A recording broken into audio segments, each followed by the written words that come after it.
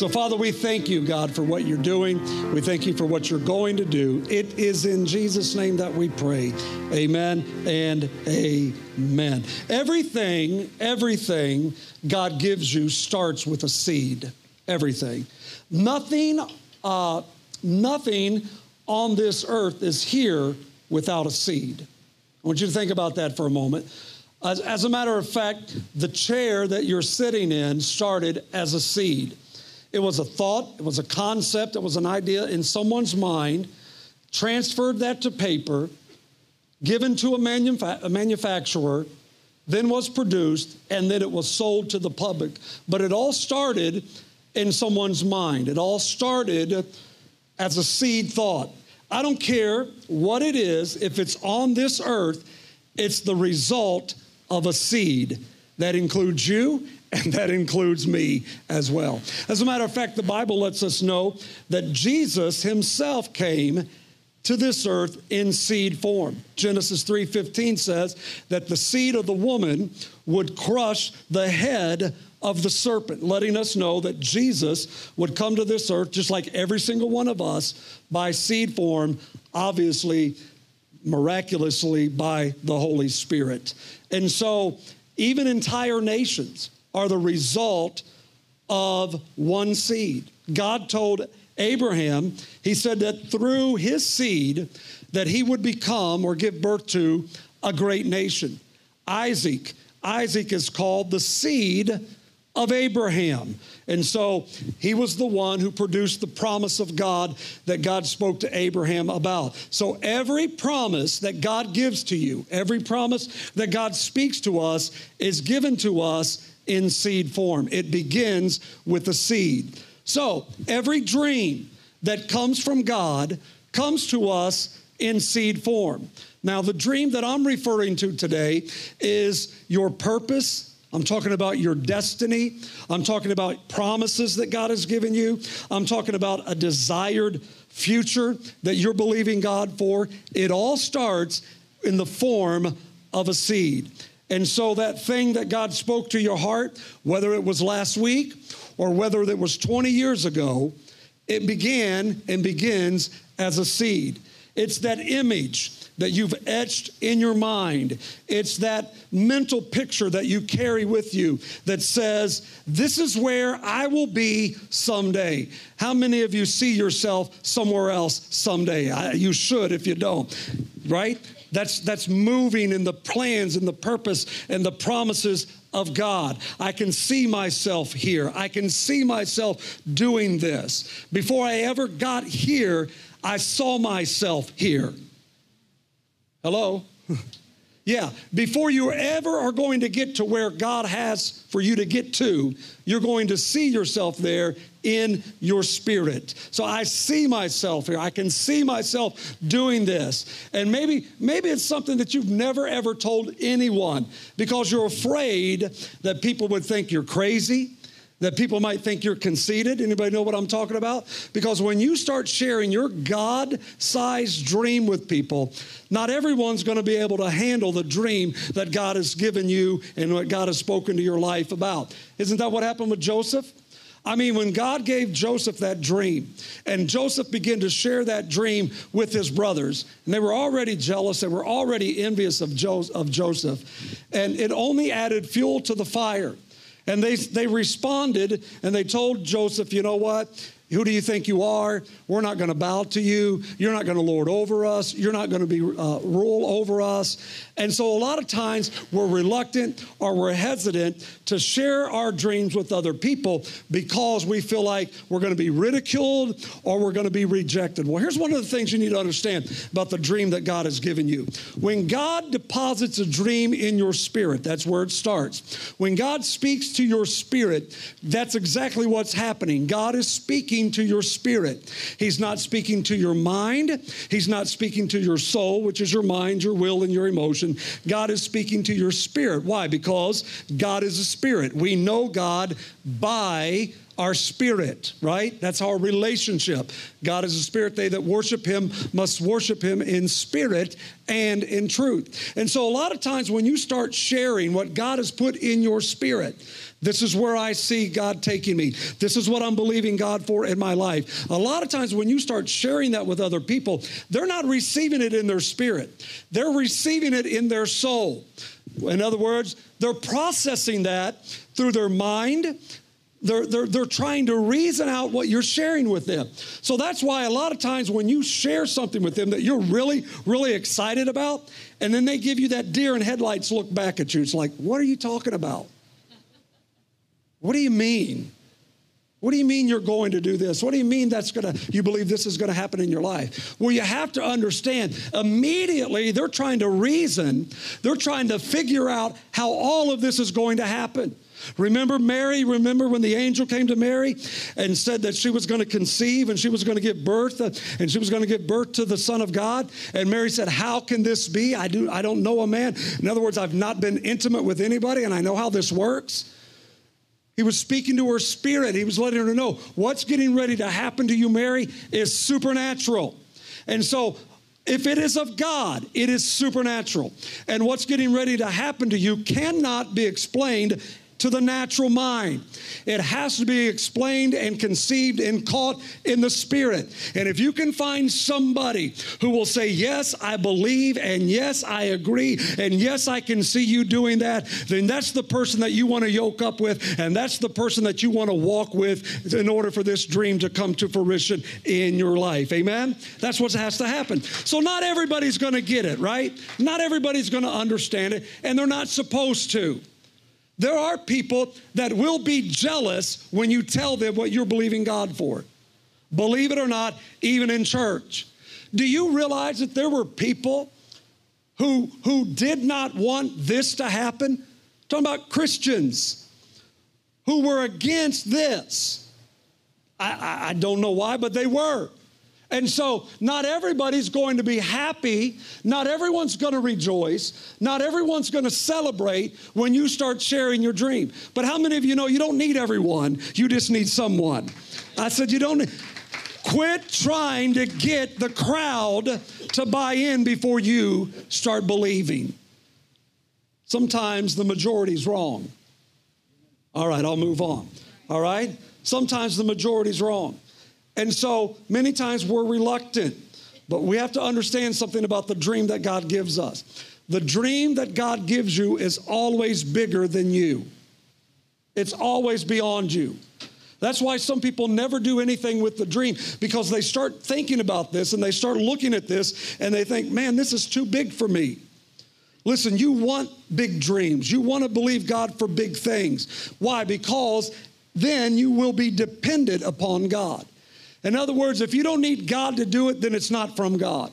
But if it's not going to get done unless God gets involved with it, then that's from God. And those are the kind of dreams that we want to have. Now, the dream will only become a reality through the power of community. In other words, God is not going to give you a dream just for yourself. It doesn't work that way. Your dream will become a reality when you can yoke yourself with a dream team. It's too big for you alone. It will require God if the dream is going to become a reality. How many of you know the dream that God gave Joseph was not just about giving Joseph a position of influence, a position of power and authority? That's what his brothers thought. His brothers thought that's what this dream was about. But the dream that God gave Joseph was not about those things. The dream that God gave Joseph was about preserving the seed that he spoke about to Abraham. It was about fulfilling the prophecy that he had for a nation. It was about feeding nations. And what we have to understand at Life Point Church is this: the dream is not just about us. It's beyond us. The dream is bigger than us. It's beyond what's happening right here, right now. The dream that God has for us includes many more people that are not even here today, but they're in our future. I said they're in our future because they all are part of the dream that God has for us. And so as a church, it's not just our job to say, look at us, look what God is doing with us, look what God is doing through us. Our job as a church is to feed hungry people. Joseph was set up to the place where he was able to feed starving people. People that were starving to death because there was a famine in the land. Well, today there's a famine in America, and it's not of natural food, but it's of spiritual food. And so God is raising up churches like Life Point Church who will be positioned in a community, who will have influence, who will have the power of the Holy Spirit, who will be able to do exceedingly great things through God who strengthens us. But God is raising us up so that we can feed hungry people. It's all about letting people know that Jesus still saves, that Jesus still heals, that Jesus still delivers. Come on, somebody. That Jesus is the answer, that Jesus is the way. And God is raising us up as a model to feed hungry people, right? To feed hungry people. God's also raising us up as a model, and not just us, but there are many places that God is raising up as a model of mercy and as a model of forgiveness. Remember when Joseph's brothers came to him? You know, Joseph could have took revenge upon them. He could have acted out upon them. But what did Joseph do? He extended grace to them. He extended mercy to them. He extended forgiveness to them. And that's what God wants us to do. God wants us to extend grace to people, to extend mercy to people, and to forgive those people who have wronged us, right? Thank God he forgave us. To extend that forgiveness to people who need to be forgiven so that we can be everything that God has called us to be. That's the dream that God has for us. And so any dream that is of God will outlive you. It is beyond you. Any dream of your own will die when you die. Now, the Lord willing and God tarry, whenever he's done with me in this moment, at this place and at this position, how many of you know Life Point's going to go on? I hope somebody would say amen to that. Right? It's someone else is going to take the baton. There will be leaders that God is forming and shaping who will take this to the next level and the next place. And I don't plan on going anywhere anytime soon. I don't plan on that. Amen? But that's the order. The dream is always bigger than you. It's beyond you. It's beyond us. And so if you'll stick with the dream, if you'll believe God for it, and if you'll stick with it long enough, it will become a tree that produces fruit for many generations. Not just for one, but for many generations. So how then do we get this dream to begin to materialize? How do we get this dream to begin to manifest in our lives? Well, I've learned a couple of things over the years about the dream of God and the purpose of God, the call of God. And one of the things that I've learned about the dream that God puts in our hearts is this: you have to be willing to start small. You have to be willing to start where you are. And a lot of times what we do is we want to wait until we have all of the resources, until we have it all put together, and then we'll start. How many of you know you're going to be waiting until Jesus comes if that's your plan? Because you're not going to have all the resources at one time. It's not all going to come together in the beginning. There are phases to the dream. And so what we have to understand is you have to be willing to start small and to start with what you have. Because when you ask God for a mighty oak, in other words, when you ask God for big things, guess what he gives you? He gives you an acorn. That's what he gives you, because acorns don't look like oaks, but every oak comes from an acorn. Every oak comes hidden in an acorn. Yolks too, I guess. Right? So in other words, you're believing God for big things, and God says, well, I am too, but it's going to start in a small thing. Can any good thing come from Nazareth? It always starts with a small thing, right? It's where it starts. So what are acorns? Acorns are ideas that occur to us. Gina and Mark are here today, and Gina was sharing with me a couple of weeks ago. She said when her and Mark were in California, she said, we didn't have 2 pennies to rub together. She said, I had 2 outfits to my name, all right? And she said, God just gave Mark an idea about something, and they ran with that. And God took that idea and God blessed it and God prospered it. So just think about that for a minute. Acorns could be an idea that God has given you. It starts small. Be willing to start small. Acorns are friendships that you have right now. Acorns are opportunities that look like hard work. How many of you know it's going to take a little bit of work? It's not just hocus pocus and just wave this wand over this thing and it happens. It takes work. Acorns are accidental meetings with destiny helpers. And we don't believe in accidents in the kingdom of God. We don't believe in happenstance in the kingdom of God. We believe that our steps are ordered of the Lord. And so we have to be willing to start small. I want you to look at this picture with me. It's one of the first services at Life Point Church. So you recognize some of these folks in this picture? There's Jake and Barb, and there's Beth and Jim Collins and Danielle, and I think that's Becky Sams with her back to us. That's our kitchen. That's one of the first services at Life Point Church. I think we have a few more pictures if you can help me out here. Heather, let's take a look. There's a couple more. There's Doug. Yeah. We established one thing at Life Point Church early. We like to eat cake. You can see some cake being ate there. That's our living room. That's where church started. It all starts small. It starts with an idea. It starts with a concept. It starts with God putting a seed in your heart. There's a couple more pictures here. This is our first office space that had to be renovated. You walked in there and you're like, nobody wants to be here. All right, take a look at it. That was over the MAC, the Ministry Activities Center. Keep going. You have to be willing to start small. You have to be willing to start with what's in front of you. You have to be willing to take something that nobody else wants and say, I'll use it. I'll start there. Listen to what Zechariah 4:10 says. It says this, do not despise this small beginning, for the eyes of the Lord rejoice to see the work begin, to see the plumb line in the hand of Zerubbabel. And so a lot of times what happens, church, is this. We get discouraged because the beginning seems so small. But notice that God's not discouraged by our small beginnings. As a matter of fact, the Bible said that God rejoices to see us begin to work. God rejoices in our small beginnings. God's not discouraged. God is encouraged. He's encouraged to the fact that we started something. How many of you know that's half the battle? Just start something. Just start doing something. Just begin to do something that God has deposited into your spirit.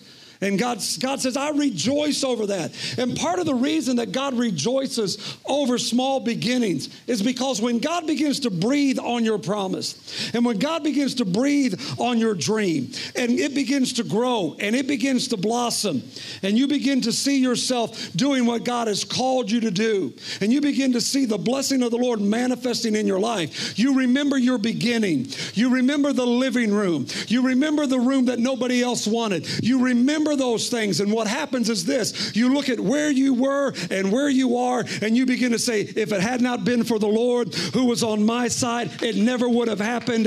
I never could have done this without the Lord. Why? Because God gets the glory. We don't get the glory, but God gets the glory. And sometimes I think we need to be reminded. And a lot of times I think that's why we start small, that we can go back and remember when we only had one client. Remember when you were in that small place on the other side of the tracks that nobody else wanted. Remember when a good month was when you had 5 sales. And as that dream begins to grow and God's hand begins to move upon it, all the glory goes to Him. The other thing that you can't have happen to your life is when you're beginning this dream journey with God is you have to avoid falling into the comparison trap. You cannot look at someone's finished product and your starting point. If you look at someone's finished product and where you are right now, you will get discouraged. And so you have to stay focused on where you are now. Because this is what was happening in Zechariah. God was asking them to rebuild the temple that Solomon had built years prior. And there were some older Jews there who were there when the temple of Solomon was still there before the Babylonians came and destroyed it. And when they started to remember Solomon's temple, and the beginning of the building of the new temple. They were discouraged. They were disheartened. And so what has to happen here is this. You cannot compare what's going on in your heart with what someone else is doing. You cannot compare your beginning with someone else's final product. You have to stay focused on where God has you right now and know that God is not asking you to compare what someone else has done. Because if you'll stay true to God and if you'll humble yourself under God's mighty hand, your dream will become as big as their dream. Come on, somebody. Your dream will become as big as their dream. I remember sitting across the hall. There's a little teacher's lounge across the hall. And I was sitting over there and we were getting ready for service. And at that time, we had about 40 people who were attending Life Point Church. In case you're wondering, there's about 450 people who on a regular basis attend Life Point Church now. Started from a living room with about 10, 12 people. And so I was sitting across the hall, getting ready to come here and preach. And the spirit of discouragement just came on me. It was almost like a blanket. It just came upon me. And I was sitting there, and I started feeling sorry for myself. Now, anybody ever get to that place in your life? Just start feeling sorry for yourself a couple times? Yeah, right? And what happened was I started to remember where I was and where I was at. And I remember, that we were in a $7.5 million facility, $7.5 million building, 1,500-seat auditorium sanctuary. And here I am, starting all over, from scratch, starting all over. And I started comparing the present with the past. And discouragement just started getting a hold of me. And I thought to myself, you know what? This is silly. This is crazy. This is stupid. I'm going to come out here and I'm just going to let people know that, we shouldn't do this. I'm going to quit. We need to be done with this and let's move on. That was my plan coming out. I hadn't told anybody, but that was my plan coming out. And all of a sudden, the Spirit of the Lord rebuked me. And the Spirit of the Lord basically said, who do you think you are? Do you think you're too good for 40 people? Because I can reduce the number if you want. How many of you know God will give you a good whipping every now and then? And then he said, do you not take into consideration that they have spent their energy to be here, their time, they've given you their time to be here, their gifts and talents are being used here, they're sowing their treasure here, and you don't think that it's good enough for you to come out here? How many of you know after I repented, I came out here and said, okay, Lord, and I've never looked back from that moment. I said, this is where we're starting. This is what you have for us, but I know this is not the end. Do not fall into the comparison trap. That's a trick of the enemy. That's a trick of the enemy, which leads me to number 2. You have to see the finish line from the starting line. You have to see the finish line from the starting line. Okay, I'm willing to start small.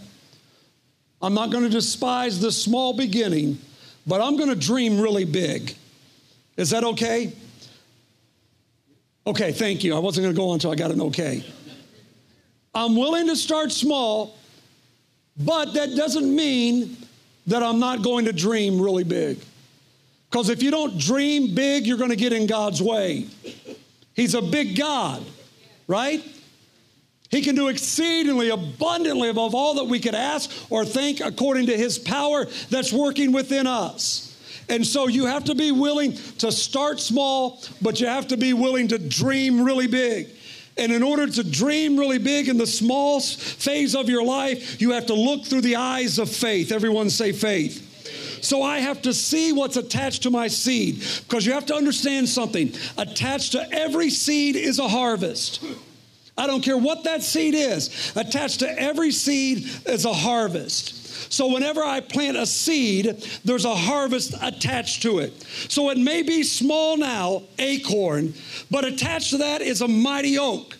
And over time, it will come to pass. So every seed, every dream has the potential to produce a harvest. And so I need now then to begin to focus my faith on what God has promised. Yeah, I need to live in today, but I also need to focus my faith on what God has promised. God did this with Abraham.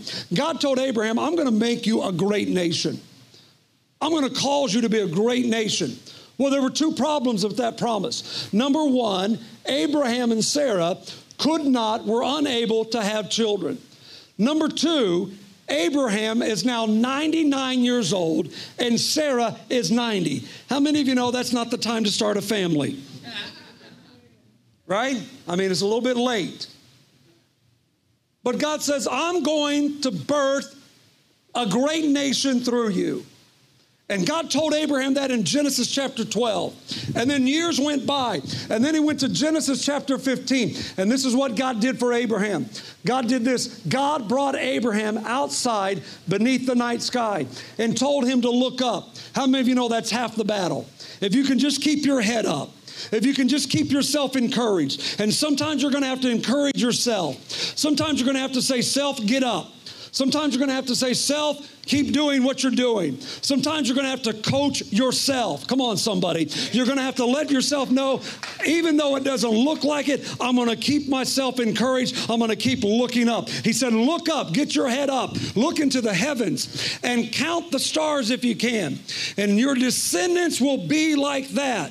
Too many to count. Now, hold on a minute, because right now, there's not one. He has no children. He's 99 years old, and yet God is saying there's going to be a great nation. I'm telling you, there's power in your seed. There's potential in your seed, and if God is in it, no matter how small it looks, it has the potential to become something great. As a matter of fact, every seed dream from God will become great if you'll just believe God.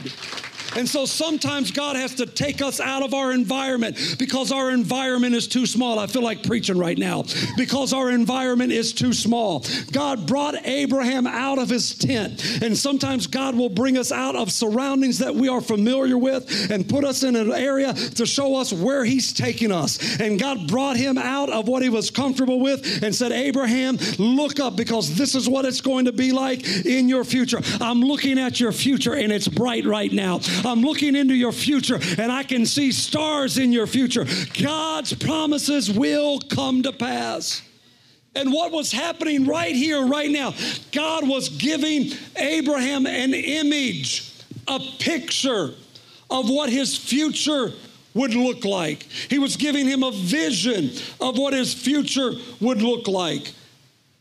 Irrespective of his temporary circumstance, God was saying, I don't care what it looks like, Abraham. This is what I promised, and this is what will be. And so you cannot allow your circumstances, which are temporary, to hinder your vision and to keep your dream from becoming a reality. And so God wanted Abraham to focus his faith. And so God painted him a picture of what the nation would look like. He said it would be like the stars. He said there's going to be so many, you're not going to be able to count them. And guess what? Every day, Abraham stepped outside of his tent. And when he walked in night seasons of his life, and we all walk through those seasons when we're discouraged and we're despaired and we're wondering if it's ever going to come to pass. Every time Abraham got to that place in his life, all he needed to do was look up. And when he looked up, he saw the stars. And when he saw the stars, he saw the promise. And I'm telling somebody, all you need to do is hold on to the promise because it will come to pass. This is why you and I, this is why we have to have a picture. Whether that picture is etched in your mind, whether you have it on your computer, whether you have it in a frame, you have to have a picture of your finish line. Every one of us.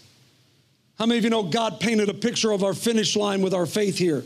How did he do that? God painted us a picture of heaven. When God wanted us to have heaven as our home, God painted us a picture of it. Streets of gold, gates of pearl, crystal river, tree of life.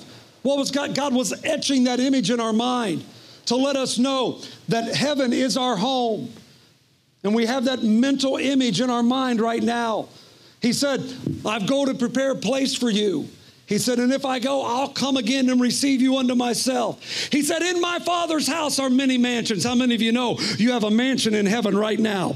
Come on, somebody. You have a mansion in heaven right now. And what's God doing? God's giving you an image. God's giving you a picture of what your future looks like. Well, he does the same here on earth. God says, this is what I believe for you. This is the purpose that I have for your life. This is the destiny that I have. And God will give you that picture. And there, like I said at the beginning, you may not be able to share that picture with everybody, but somebody you can share that picture with and say, this is what I'm believing God for. This is where I'm going to be in 5 years. This is what's going to happen in my life. And you hold on to that promise and watch and see what God will do in your life. It's called a vision. It's an image. It's a picture of your preferred future. I showed you a picture of our small beginnings. Now let me show you a picture of where we're going. Come on, somebody. Now what if we wouldn't have been willing to start small? What if we weren't willing to start in a living room? What if we weren't willing to shove or to shrug off discouragement and keep believing and keep plowing? Because I don't even believe that's the end of it. I hope you don't go settle. I don't even believe that's the end of it. That's just another phase of it. Oh, Jesus, help me. That's just another phase of it. And Lord willing, we'll get to that next phase and that third phase and that fifth phase, whatever, because there's still things I have in my spirit that I've not even shared with you yet. Oh, Jesus. Jamie's saying, will you please slow down when Jesus comes? We got work to do. Come on, somebody. There's work to do. And so you have to have a finish line in mind. You have to say, this is where we're going. And I don't know how we're going to get there. The how's not my problem. That's God's problem. And it's not a problem for God.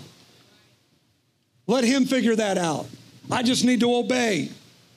I need to do what he's telling me to do and let him work out how can this be? The Holy Spirit. The Holy Spirit's going to come upon you. He's going to enable you to do things that you could not do in your natural ability and your natural power. So you have to have a preferred future. The Bible says without a vision, we perish. The literal translation means we run without restraints and we wander aimlessly without any direction or any destiny in mind. But it also means that people with a vision will flourish. They'll have direction. They'll have a destiny for their life. And this is what God wants for us. In 1982, Disney had just finished work on the Epcot Center. And Walt Disney had recently just passed away. And the Disney executives had asked his wife, Walt Disney's wife, to be part of the ribbon cutting ceremony. And when the MC called her up to say a few words, he leaned over and he said, I wish that Walt could have been here to see this. And she smiled and she looked at him and responded by saying, he did. He did. He's already been here. That's why it's here today. How many of you know what I'm talking about? He already saw it. He envisioned it. It was a seed that was planted in his spirit. It was a seed that was developed in his mind, a concept that was developed in his mind that he began to share with other people. And so you will see it before anyone else gets to experience it. But you'll also be able to be a part of it. Amen? Can I give you a couple more and I'll close? Yeah. Number 3, write it down. Write it down. Habakkuk 2:2-3 says this. Then the Lord answered me and said, write the vision and make it plain. Put it on tablets, that he may run who reads it. For the vision is yet for an appointed time. Remember last week I talked about a difference between being anointed for something and the appointment of that anointing operating in your life. It's an appointed time. God has an appointed time for your dream. Listen to what it says. But in the end, it will speak. It's going to come to pass. And it will not lie. Though it tarries, wait for it. Don't get impatient. Don't give up. Don't quit. Because it will come. Come on, somebody. Yeah. It surely will come to pass. It will not tarry. So get you an image of what you're believing your dream is, and then you need to write it down. You need to write that vision statement out. Because there'll be times you'll need to get it out and you'll need to look at it. And you'll need to encourage yourself. And there'll be times you'll need to take that vision and that vision that God has given you, you'll share it with some other people, and they'll say, yeah, I can partner with you in that. I believe in that vision. I believe in that dream. And I want to be part of that dream, and I want to be part of that vision. So when you start sharing your dream, you'll find people who will connect with your dream. And when you share that dream with them, they'll run with it. In other words, they will help you carry it out. They will help you bring it to fruition. Why? Because it's bigger than you, and it requires a team in order for it to come to pass. Amen? Amen. Here's the final thought, and that is this. And I can ask if the praise team will come, and just everyone else just stay seated. We'll be all right. Just get the praise team here. Here's the final thought. Failure is not final. Failure is not final. Proverbs 24:16 says this. For though the righteous man fall, or though the righteous fall 7 times. Almost seems like an oxymoron, doesn't it? Righteous fall. They rise again, but the wicked stumble when calamities strike. Righteousness is not determined by whether or not you fail or you fall, but righteousness is determined by when after you fall, you get back up and you try again. That's righteousness. That's what God calls it. How many of you have ever heard of a man by the name of Steve Wynn? Anybody ever? A couple of you? Steve Wynn. Steve Wynn is an American real estate tycoon. He's also a collector of art. He's a billionaire. He lives in Nevada. Has casinos and buildings everywhere. And in 2001, Steve Wynn bought a painting for $50 million. $50 million. The painting is called the Le Rêve, which in French means the dream. It was painted in 1932 by Picasso. And the reason that he was willing to pay $50 million for this dream painting was because he said it reminded him of his life. He said it reminded him of his beginning. He said because I came from a very impoverished, poor family. He said we had nothing. He said all I had was a dream. He said I didn't have money. I didn't have resources. He said I didn't know anyone. He said, but I had a dream. And he said, so this painting reminds me of where I started and what has happened in my life. It's the dream. And so he would display it in his hotel lobbies and in his casinos, and people were able to come and view this $50 million painting. About 5 years later, an investor from New York called him, a man by the name of Cohen. All this you can go find out for yourself. Every bit of it's true. He called him and offered him $139 million for the dream. $139 million. And so he agreed to sell the dream. But in the process of exchanging, he wanted to have one more party. And he invited all of his friends, the wealthiest of the wealthiest, the famous celebrities from around the world, and they all came to this party. And he had the dream on an easel, and he was explaining what the painting meant, things that I just shared with you. He has trouble with his eyesight. It's hard for him to gauge distance. His equilibrium is off. And so as he's talking and as he's explaining the dream, he stumbles. And when he stumbles, he goes to catch himself. And when he goes to catch himself, his hand goes right through the $139 million painting that he had sold. Rips it, tears it. Everyone there is just, a hush comes over and everybody's just astonished.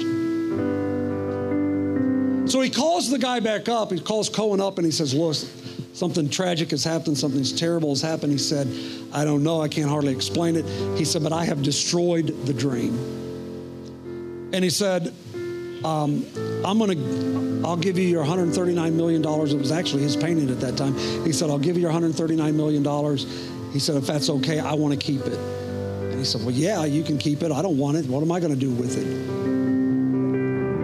And so he began to research because he loved the painting. He began to research. And he found a gentleman in Europe who was known as a paint surgeon, a restorer of paintings. And he flew him in and he looked at the painting and he said, I can fix it. He said, I can fix it. He said, it's going to take some time. He said, but I can fix it. He said, when I fix it, he said, no one will ever know anything happened to it. From the front, when you look at it, you'll not be able to tell anything was ever wrong with this painting. So he took the painting. Sure enough, a year later, called him up. He said, it's ready. Flew him back to the States, and they had people there, art collectors, experts there, and they began to look at the painting. And they said, if you would not have told us, we would have never been able to tell this painting has been restored. There was ever anything wrong with it. He said, the only way you'll be able to tell anything was ever wrong with this painting, if you go around back and you look at it from the back part of the painting. Other than that, you'll never know anything was wrong with it. And I thought about that. Isn't that like God? When God begins to restore our life and God begins to redeem our life. That when you look from the front, everything looks good. Come on, somebody.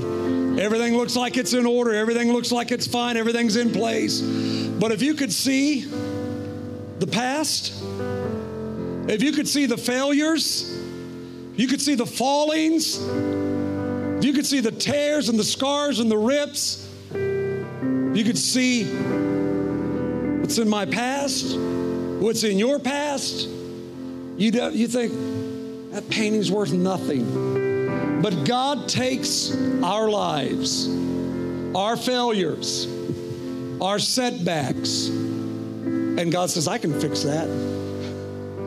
I can fix that, and I can fix that to where if anybody looks at it, they'd never know. Sometimes we look at people and we're like, wow, look at that person. Look what they have. Look what they're doing. But we don't know what's behind them. We don't know what they've gone through. We don't know what they've experienced. We don't know their past. And sometimes God wants to keep it that way. Not everybody needs to know what's behind us, right? But what you need to understand is failure is not final. That the dream is still there. It can be restored. God is a restoring God. God is a redeeming God. And I just want someone to know today, you don't have to quit and give up on your dream. And it may be delayed, but it's not denied. I said it may be delayed, but it's not denied. I just want you to keep dreaming. I want you to keep believing. I want you to keep trusting God. And if God said this is what you could do, if God said this is where you would be, if God says this is what you could have, then you hold on to that no matter what else is going on in your life. Because I'm telling you, someday, if you're willing to start small, if you're willing to see the finish line from the starting line, if you're willing to keep it in front of you, and if you're willing to know that failure is not final, it will come to pass. I want you to stand with me this morning. So Cohen calls Wynn up a year later.